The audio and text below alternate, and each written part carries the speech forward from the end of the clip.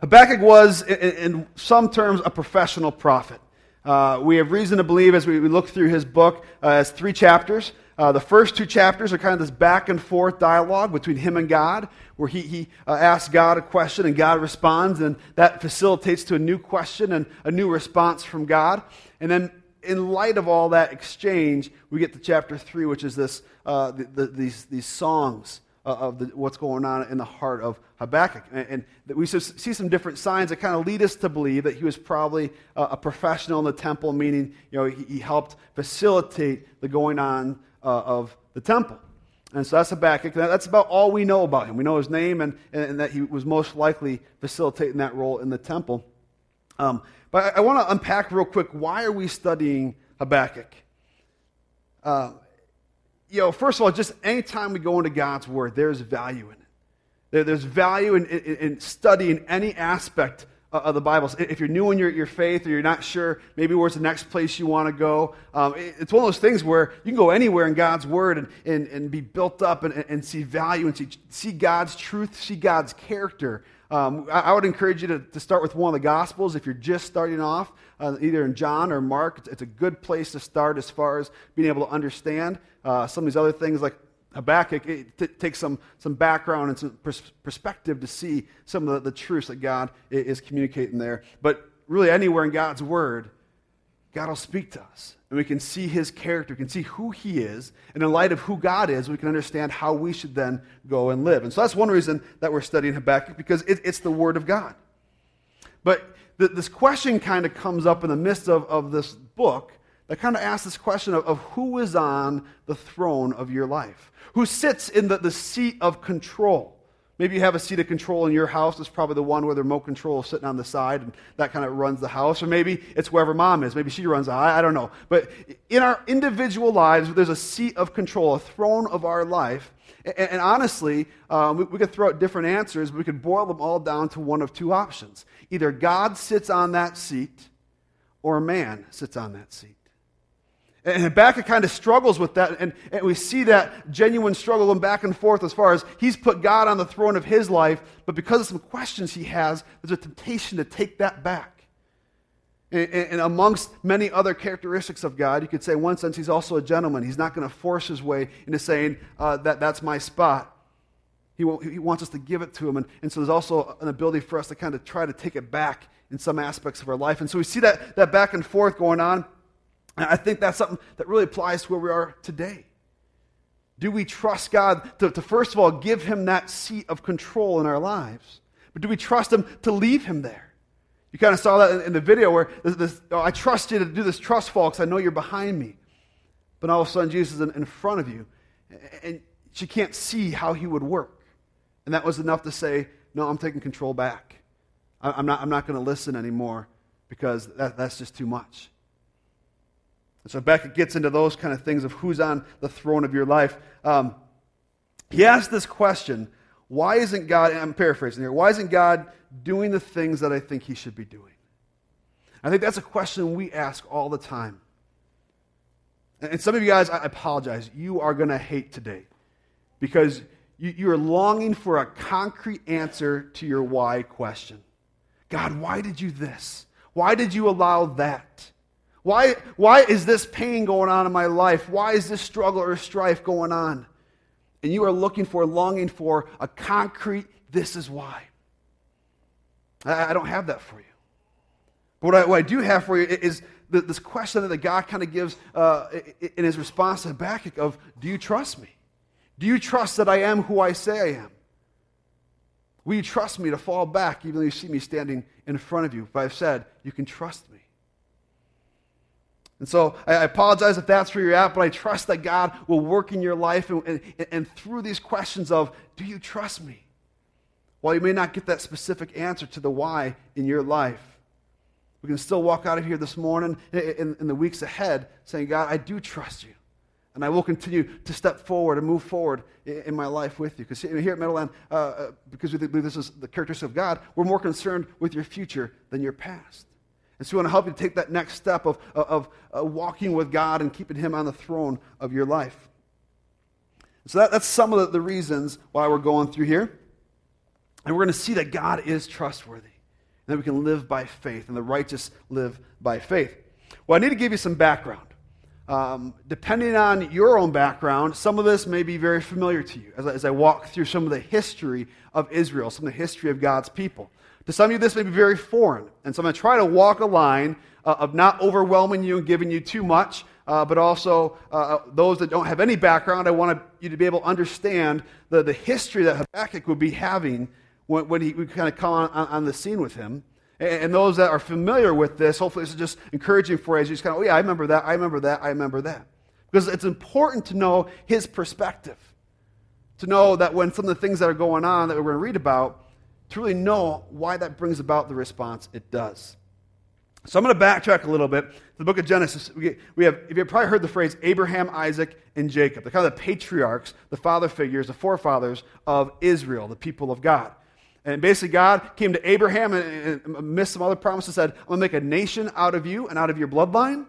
And then so he had sons, Abraham had Isaac, Isaac had Jacob. Jacob gets his name changed to Israel. He has all the sons. That's where you get Joseph and his coat. And that, through some other stories, which we're not going to get into today, leads to the family of Abraham, Isaac, and Jacob being in Egypt and expanding. I mean, they are growing. And all of a sudden, there's a change of power in Egypt, and they're continuing to grow and to kind of keep things in check, keep things in order, because the friendship that was there was forgotten about by the pharaohs. The pharaoh says, okay, you're now our slaves. And that's how the people of God became enslaved in Egypt. And that goes on for years. And people of God are crying out. God raises up Moses and uses Moses to free his people from Egypt. And they're freed from Egypt. And then they go into these 40 years of wandering. In essence, God allows for these 40 years for that entire generation to die. And a new nation to be risen up. And so I want you to imagine that this room is now that nation. We are now the people of God, and we're about to enter in the promised land, the land that God promised to our forefathers, Abraham, Isaac, and Jacob, if we are the people of God, Israel. And so we're now moving into the promised land. The one catch is it's occupied. And so we go through a time in Israel's history where there is a lot of bloodshed and a lot of war, where God is going before his people, and basically they're clearing everyone out of this land that God is giving to them. And God is with them, and it's victory after victory. And the people get this point where they're like, everyone else has a king. We want a king. And God's like, no, you don't. No, everyone else has a king. We want a king. No, you don't. I'm your God. That's all you need. We want a king. And so finally God says, okay, I'll give you a king. And he gives them Saul. And at this point, throughout the history of the kings that go out through Israel, and then Judah, which we're going to get to, you can kind of put them in one of two categories, good and bad. The good kings, when I say that, I'm referring to the kings that walked with God, that did what they could to lead the people in worshiping the one true God. The kings that were bad set up temples to false gods, set up idols, all these other things to worship apart from God, and led the people astray. And it really was that black and white. This list of kings, some were good and led people towards God, and some were bad and led them away. And the unfortunate part is the majority we're going to see were actually bad. So they go in the promised land, and they have King Saul. He was bad. These people away. God brings up David. David's a king, and kind of finishes the rest of that clearing the promised land, and there's a lot of blood on his hands. And he's like, God, we finally acquired the promised land. I want to build a temple for you. Because up until this point, if you've ever heard the term tabernacle, it's a fancy word for tent, but in Scripture, most of the time it's referring to a specific tent that was where worship of God was conducted. And David says, you need a temple, not just a tent. And God says, no, you are not the one to build that for me. You can prepare for it, and he gets all these resources, and it's actually David's son, Solomon, who's the next king. So on the third king of Israel, and he builds the temple. And this is kind of a significant point. Now you got to remember, the people of Israel have this history of a covenant with God, a promise with God, and they're waiting for this, okay, when is it fully arrived? To where we're this mighty nation, we have our own land, and this peace and prosperity. And I would argue that the closest that they've come to that is at this point in time with Solomon, where he finishes the building of the temple. There's peace, there's prosperity, things are great. In the dedication of the temple, Solomon has some prayers, and then just kind of to reiterate and reinforce God's covenant with his people, we can read here in 2 Chronicles, it'll be on the screen behind me, 2 Chronicles 7:14. If my people who are called by my name humble themselves and pray and seek my face and turn from their wicked ways, then I will hear from heaven and will forgive their sin and heal their land. God's reinforcing, follow me. Follow me. Follow me. Do you know how many generations it took from this point where, like I said, probably the closest they've been to fully peace and prosperity and realizing the promises of God that were made to Abraham? Do you know how many generations it took before this started to go down? Any guesses? Speak up, I heard the one there. One generation. Solomon's children was like a bad Jerry Springer show. It was like Days of Our Lives and Springer all mixed into one. I mean, it's just, if you want some crazy reading, I mean, dig into that stuff. It's some wild stuff.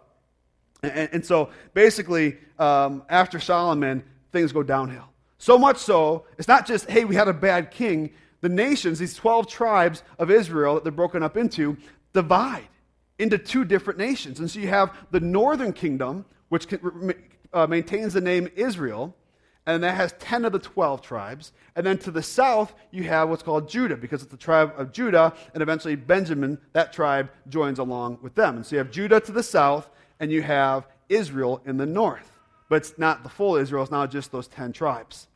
And they have two separate different kings. And that continues. Well, it only continues so long for one of them, because shortly thereafter, Israel, the 10 tribes, is taken out by Assyria. Okay? Everyone's still tracking with me. I know I'm giving you a lot, but this is important for seeing why Habakkuk has the response that he has. Because he knows his history, and he knows that all this, things progressing forward until this time of Solomon, and now it starts going down. This division and conquest, the northern kingdom being taken over. Israel's wiped out by the Assyrians. The majority of the kings from this point forward were bad. There's a few. Hezekiah was awesome, but then it goes again. It doesn't. The apples do fall far from the tree, and it doesn't continue on. And so let's fast forward to a king called Amon. Israel's gone. Judah's left. The two tribes, and they're the ones. The promises of God, they believe, are still true to them, and they are. And so they're still looking for this day where, kind of going back to where they were in the time of Solomon. And so you got these two tribes, and Amon dies, which is not a bad thing necessarily. He was a bad king, drew people into idol worship and all kinds of things away from God. He dies. His son takes the throne, which you would think, if you know about his son, would be something like, okay, I don't see us pulling out of this anytime soon, because his son is 8. You can imagine what it might turn out to be like if an 8-year-old is running the kingdom. Everything you're thinking doesn't happen.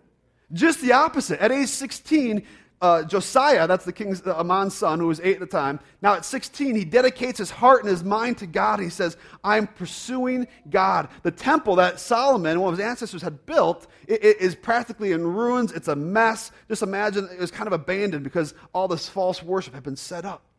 And Josiah's like, that's a travesty. Let's get in there. Let's clean it up. He brings in some power, some backup. They start cleaning it up, and they uncover some scrolls. Majority of scholars believe it was the Torah, which is the first 5 books of the Old Testament. And it was a word of God to his people, and he read it, and he was cut to the heart as he saw the character of his God. And he wept. He's like, the people got to hear this. So he calls the people together, which is pretty easy to do when you're the king, no matter how old you are. He calls everyone together, and they read the word of God, and the people weep as they see how far they've fallen. And he rallies the people together. He says, we are going to repent. We're going to follow God. We're going to get rid of all these false idols. And seriously, this guy turns things around. Things are looking up. This is awesome. There is hope again. I need to pause for a second. I need to do a little quick map of the Middle East. And I wasn't sure how to do this, what the easiest way to do it was. And so I actually had a buddy of mine had implied this the first time, or started this. I'm not sure why I said implied. And so I had him ship me this resource. And so it's right behind me. Probably wondering what's doing up there. It's the air map. And I can stand behind it. You can see right through it. So basically, in this air map, you have the shoreline of the Mediterranean. A little more over here.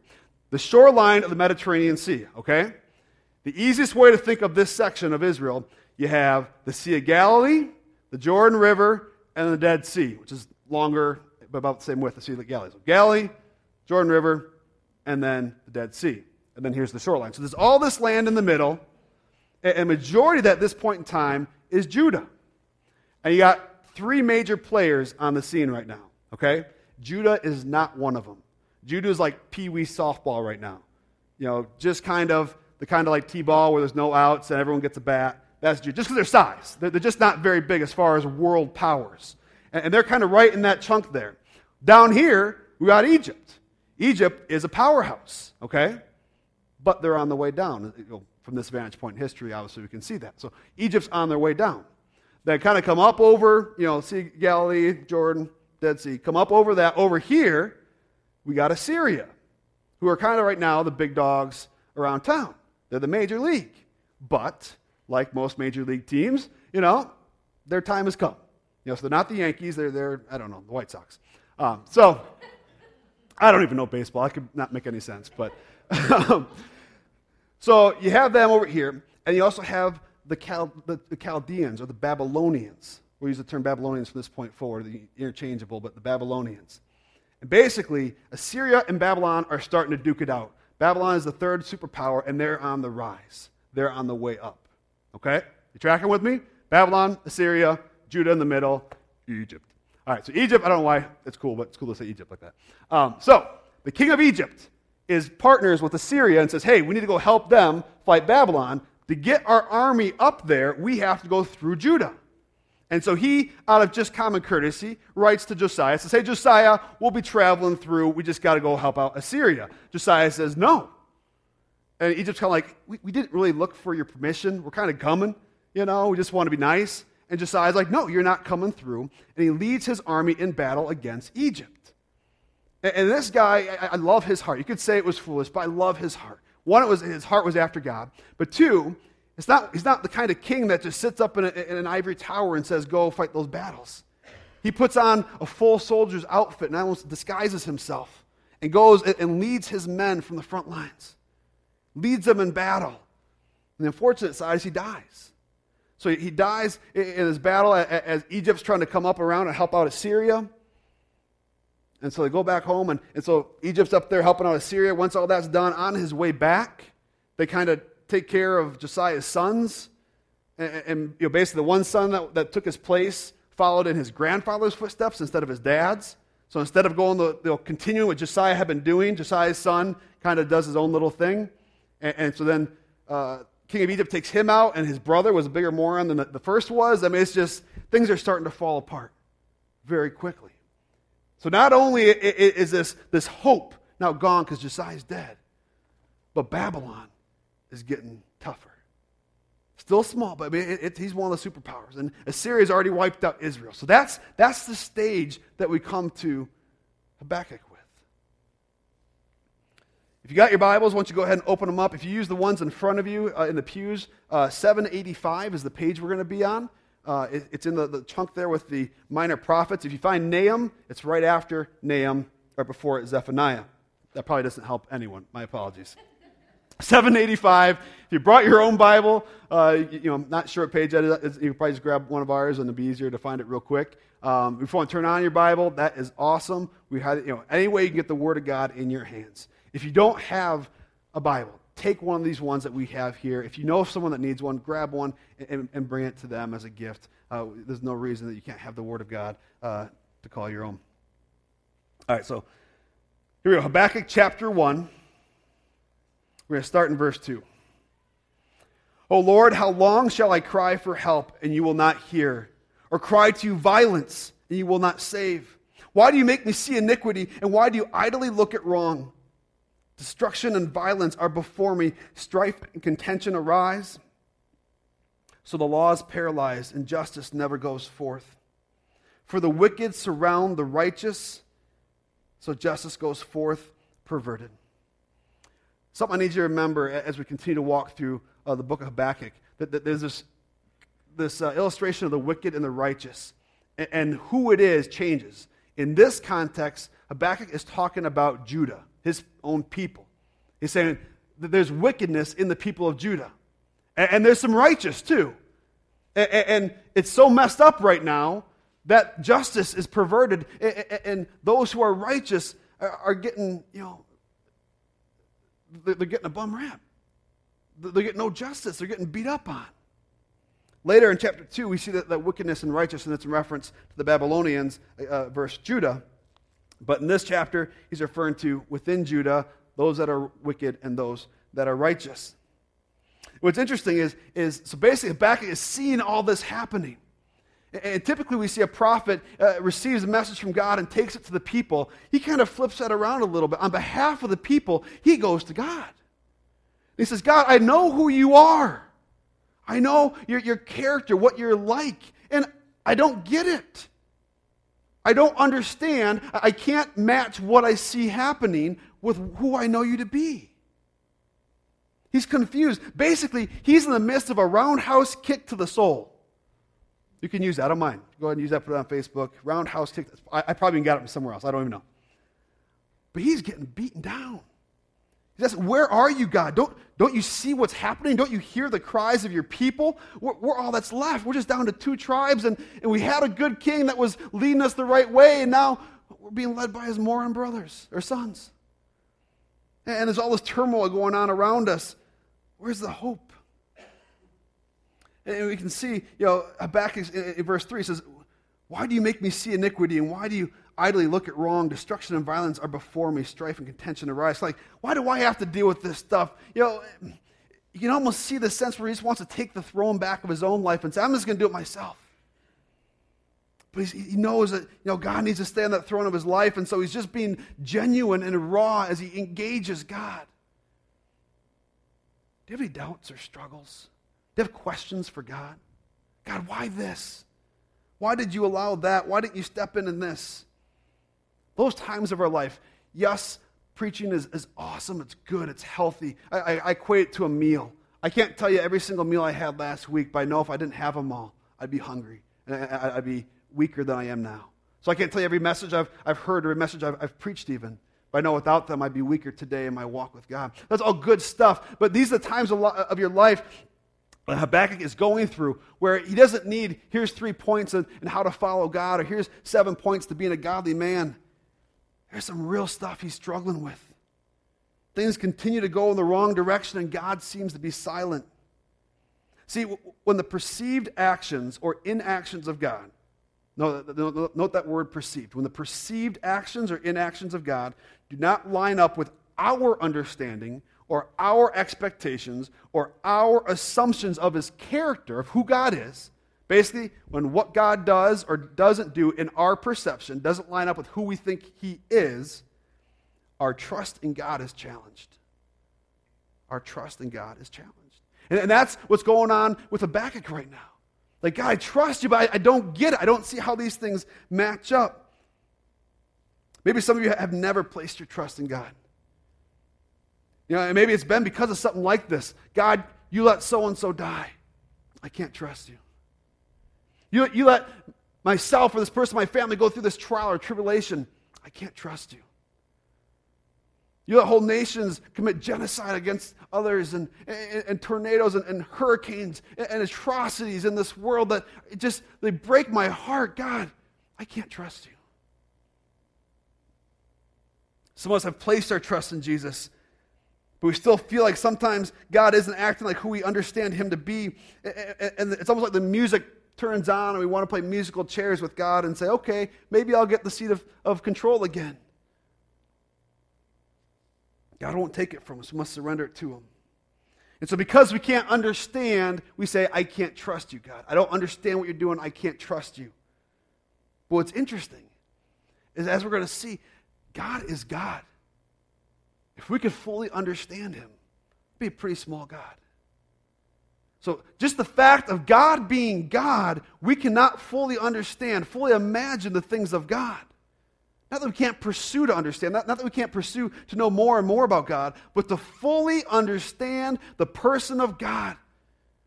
I don't believe it's going to happen this side of eternity because we are finite beings. We are a created being before it's our God reveals himself to us. And so we can get to know him this side of eternity. We can grow in that understanding and pursue that.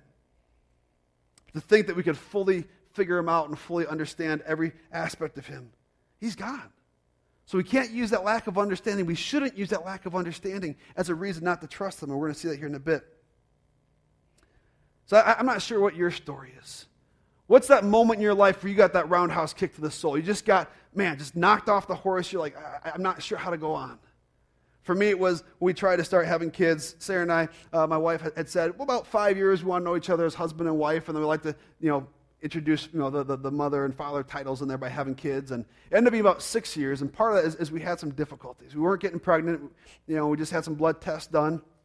And turned out there was a certain hormone level that wasn't high, was too high, in my wife. And that, long story short, that led to us being in a neurosurgeon's office, coming back from just seeing an x-ray scan of her head, there's a CAT scan, in which, if you imagine, just behind the eyes, kind of just the bottom of the brain, so kind of it's on the pituitary gland, a golf ball-sized tumor that we just saw in the image, right there, my wife's head. The doctor saying, well, that this is the issue. Man, it was a brief walk, maybe 10, 15 feet from that little room to the other room where the doctor was going to talk with us. I just remember my world was just turned over. God, where are you in this? We just wanted to experience the joy of having kids, and now not only could we potentially not have kids, but my wife's got a golf ball in her head.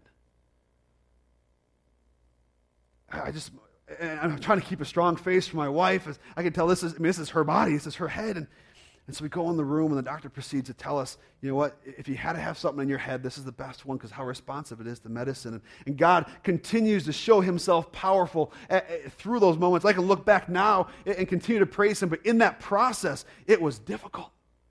My trust in God was being challenged. A little over a year ago, I was in Lombard. So my wife and I are from most recently, and we're leading a church in Addison, one town to the north. And the short version of the story is we were leading a campus that was getting shut down due to finances, and it just meant I was getting laid off. At that point, we'd already had our first daughter, Evelyn, but thanks be to God for that. And we were actually pregnant with our second daughter, Olivia. And so we're 6 months pregnant, got a mortgage payment coming, and just got laid off. That'll shake your trust in God right there. And God showed himself so trustworthy. I didn't know how he was going to do it. But what's that moment in your life where your trust is shaken? That's what Habakkuk is going through. His trust is being shaken.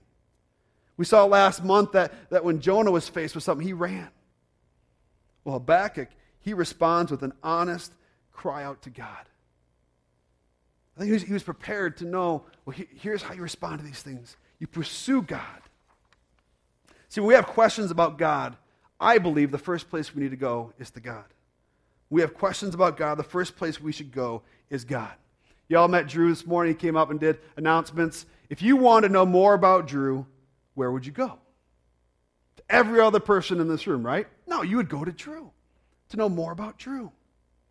Who can tell me what he's thinking? Who can tell me what he's like? Maybe his wife could tell me a little more than everyone else could, but at the end of the day, to go to Drew, I would know that the heart of who he is. I could see those things and get to know Drew. The same is true with God. We can go to God and get to know him in that. The other piece of that is actions. Yes, they speak louder than words, but they don't tell the whole story. We had another case of my daughter, who's now going to be 4. I think she was roughly 2 when this all went down, a little younger actually, was getting a lot of infections and bladder infections, and she had a reflux. Basically, things were going in the wrong places, causing infections. And to discover that, they had to do this procedure. Basically, you take this toddler and you strap them in something that's going to immobilize them. I mean, their heads, Velcroed in. I mean, everything's they cannot move, and then they have to do some other procedures and whatnot. Long story short, I'm in the room with my daughter while this is going on. She's just screaming. I'm like, I'm going to do everything I can to comfort her. And so I'm right by her head. I'm right by her face. And it's like eye contact is right there. And I can only imagine the thoughts that are going through this little child's head of, Daddy, why are you allowing this to happen? Why aren't you stopping this? And it's breaking my heart, but I know that this is for her good and for her benefit and for her blessing, to be able to figure out what's going on in her little body and to be able to heal that. And so, yes, those actions communicate something. But if all you have is a piece of the story, she would say, you could say those actions communicate, well, you don't love her, you're letting her go through that pain. But as you get the whole perspective, you see, no, you love her. That's why you're with her as she's enduring this. That's why you're not leaving her side as she goes through this. And so the same is true with God. We don't have his perspective. And so when we struggle in our trust with God, the first place we should go is to God. Let's see what God's response is to Habakkuk. Habakkuk basically says, what gives, God? Do you hear me? Do you see what's going on? Verse 5, God's response. Look among the nations and see. Wonder and be astounded, for I am doing a work in your days that you would not believe if I told you. I love this. God's like, Habakkuk, you're not going to believe this. You won't even believe it if I tell you. And I'm going to tell you, you will not believe this. Here's what's happening. For behold, I am raising up the Chaldeans, this is the Babylonians, you can use that interchangeably there, that bitter and hasty nation who march through the breadth of the earth to seize dwellings not their own. They are dreaded and fearsome. Their justice and dignity go forth from themselves. Their horses are swift. I'm going to kind of skip through the last for time. Basically goes through all this stuff. Verse 10, at kings they scoff, and at rulers they laugh. They laugh at every fortress, for they pile up earth and take it. Then they sweep by like the wind and go on. Guilty men whose own might is their God. So Habakkuk thought God was absent. But God says, I've heard, I've seen, I have a plan, and it's in motion. Even if we can't see it, God is still working, and God is still good. Habakkuk couldn't see it, but God was still working, and God is still good. And God is still God. God has raised up the Babylonians to deal with the wickedness in Judah. The Babylonians are a fierce and wicked force. They're good at what they do. They laugh at kings and rulers because we'll just wipe you out. They are a force to be reckoned with. This is not good news in one sense to Habakkuk. This is not fun news. Like, oh, great, you did hear, you got the memo, you know things are bad down here, and okay, so the Babylonians are going to come wipe us out. No, Habakkuk's struggling with this. We're going to see that as we keep reading here. So even if we don't like how God is working, God is still good and God is still God. We need to remember that as we get to know who he is more and pursue him. So this is kind of round 2 of Habakkuk's soul versus the world. As the bell rings, he kind of takes a solid punch to the head, and he's kind of left staggering, like, am I going to keep standing here? Okay, now I know God is here, I know God is listening, but he's going to wipe us out with Babylon? Well, here's his reply in Habakkuk 1, 12 through the end of the chapter. We're going to go read 12 and 13. Are you not from everlasting, O Lord, my God, my Holy One? We shall not die.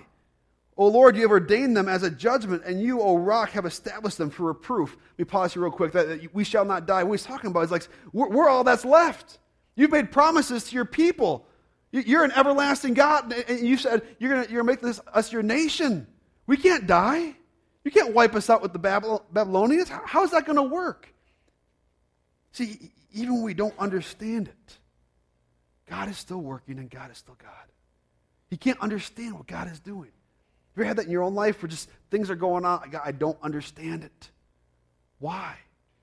But God is still working in the midst of that. Verse 13, you are pure, you who are of pure eyes than to see evil and cannot look at wrong. Why do you idly look at traitors and remain silent when the wicked swallows up the man more righteous than he? And this kind of brings us to Habakkuk's main issue, which is going to be the part of his response to God, is would you use those who are more wicked than Judah to judge Judah? So he said, okay, yeah, I know I said there's issues in Judah, but the Babylonians, they're more wicked than us. You're going to use them to come in and take care of this? He's got this concept of, okay, well, there's those who are righteous, those who are following God, and then there's those who are still your people, but they're kind of wicked now. You know, before I called them wicked, but now compared to the Babylonians, they're not as wicked. And then you have the Babylonians, and you're going to use them to take care of all of us? He's really confused here. He's trying to make sense of this. His trust in God is challenged. When our trust in God is challenged, we should look closer at who God is. We should go to God first, and we should look closer at who God is. A quick example for this. Who you are and your relationship with someone affects how you trust them.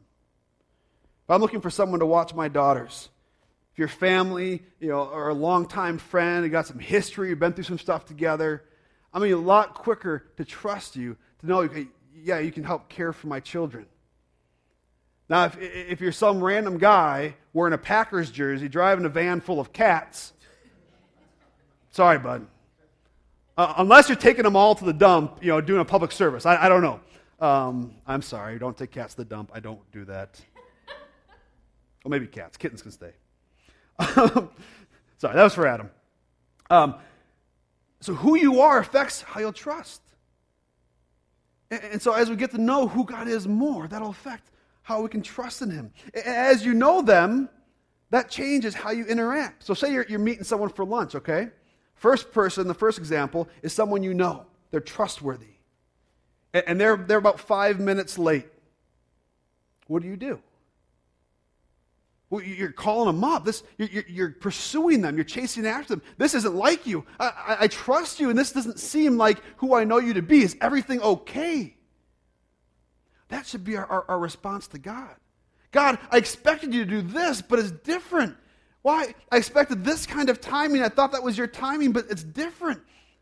We should pursue him because we know he can be trusted because he's God.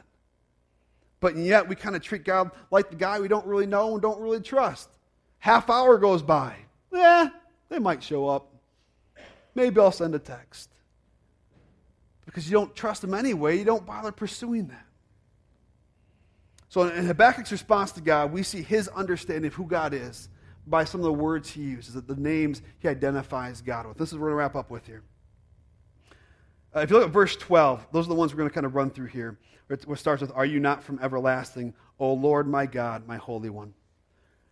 The term there, O Lord, it's the same name that God gave Moses. If you're familiar with the story, as God's calling Moses to be used in bringing his people up out of Egypt, he meets with them and he speaks through a burning bush and basically says, Moses, like, who are you? And he says, I am.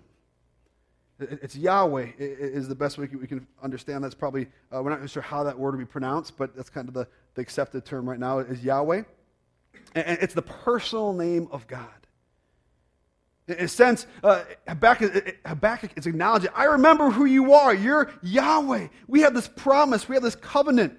He's leaning into who God is. He's not running from him. In the midst of his trust being challenged, he's leaning in. I believe you're this God who is personal and connected to us as a people. God has made a promise and is working in the lives of his people, and that's true today as well. Romans 10:13, everyone who calls on the name of the Lord will be saved. And so we have a personal God who's promised us that we call on his name, we'll be saved. We can lean in on that and trust him in that. He says, O Lord, my God. The word there for my God is Elohim. And this is more the title, not so much the personal name. My name is Steve. I am a father. Like God saying, I'm Yahweh, Elohim, God. So he's God, which means he's creator, he's judge, he's all-powerful, all-knowing. He created all. We simply can modify some things to make some neat stuff. He's all-powerful, all-knowing. We're limited. He's eternal. We're finite. Think of some of the most amazing stories of men and women who have lived, and when they die, their story stops and the world keeps on going. Yet our God is eternal and everlasting. When we go through these soul-wrenching times of doubt and struggle, it's a reminder of how small we are and how large God is. And so we see Habakkuk saying, God, you are God. You are this personal God of our people. You are God in heaven who is powerful and mighty and huge and vast. And I can't even fully understand and comprehend you because you are God. This is my Holy One. Now he's describing some of the attributes of God. You are holy. God is perfect. God can do no wrong, for he is holy. He establishes what is right and wrong. He's the standard by which all other standards are set. If you look at these three, it's interesting. If you take any one of them out, I could understand why you wouldn't want to trust that kind of a God. If you had impersonal God, so not take out the Yahweh, who's just God and perfect. Where's that? How do I connect with him? Well, if you put that personal touch back in and take out that he's the God, the creator of all, the all-powerful, all-knowing, okay, well, he's perfect and he's personal, but is he powerful? Is he able to move in my life and make a difference? Put that one back in and take out the Holy One. Okay, well, he's personal and he's powerful, but I don't know if he's good. I don't know if he's perfect. I don't know. So you take any one of those out, and all of a sudden, So the more we look at who our God is, the more we see we can trust him. And that moves Habakkuk to the second half of that verse, which is my rock, an immovable place of refuge. The other times we see that term used in Scripture, it's in reference to a place of refuge. And that's what he does. Habakkuk chapter 2, verse 1, I will take my stand at my watch post and station myself on the tower and look out to see what he will say to me and what I will answer concerning my complaint. Habakkuk, he kind of finishes his response back to God, and he says, God, I don't get it. I don't understand it. My trust is being shaken right now, but I'm going to lean into you. I'm going to actively wait. That watch post, it's a term of action. It's not just I'm going to sit somewhere and wait for something to happen. It's I'm going to take up my post and I'm going to look for you and try to see where you are and what you're doing. So Habakkuk is modeling to miss this soul-shaking time, trusting that God will respond as he actively waits. And he even has this point where he says, awaiting reproof. I admit, God, that I don't know it all. There's probably something I'm missing. I'm awaiting correction. And that's where we're going to pause here and going to hold off for the next week. Next 2 weeks, we're going to kind of go into chapter 2 and talk about faith a little bit. Okay, so if we're going to willing to trust God a little bit and place our faith in him, what does that look like played out? And then what does it look like if we put man on the seat and leave man on the seat of the throne of our lives of control? So that's kind of where we're going the next couple of weeks. And then the fourth week, we get some kind of wrapping that up. So I'm excited. Hopefully you guys want to join with us in that. If you want to read through Habakkuk in the next couple of days, it's a quick read. But we're going to transition here to point of communion. Because what a great thing to do on a day we're talking about trusting in God and actively waiting on him to say, you know what, there are things in my life that I'm struggling with trusting you, God. But I want to lean into you like Habakkuk leaned into you. I want to be genuine and share those doubts because you have big shoulders, and I want to trust in you, God. And so I'm going to actively wait by acknowledging that salvation comes through Jesus.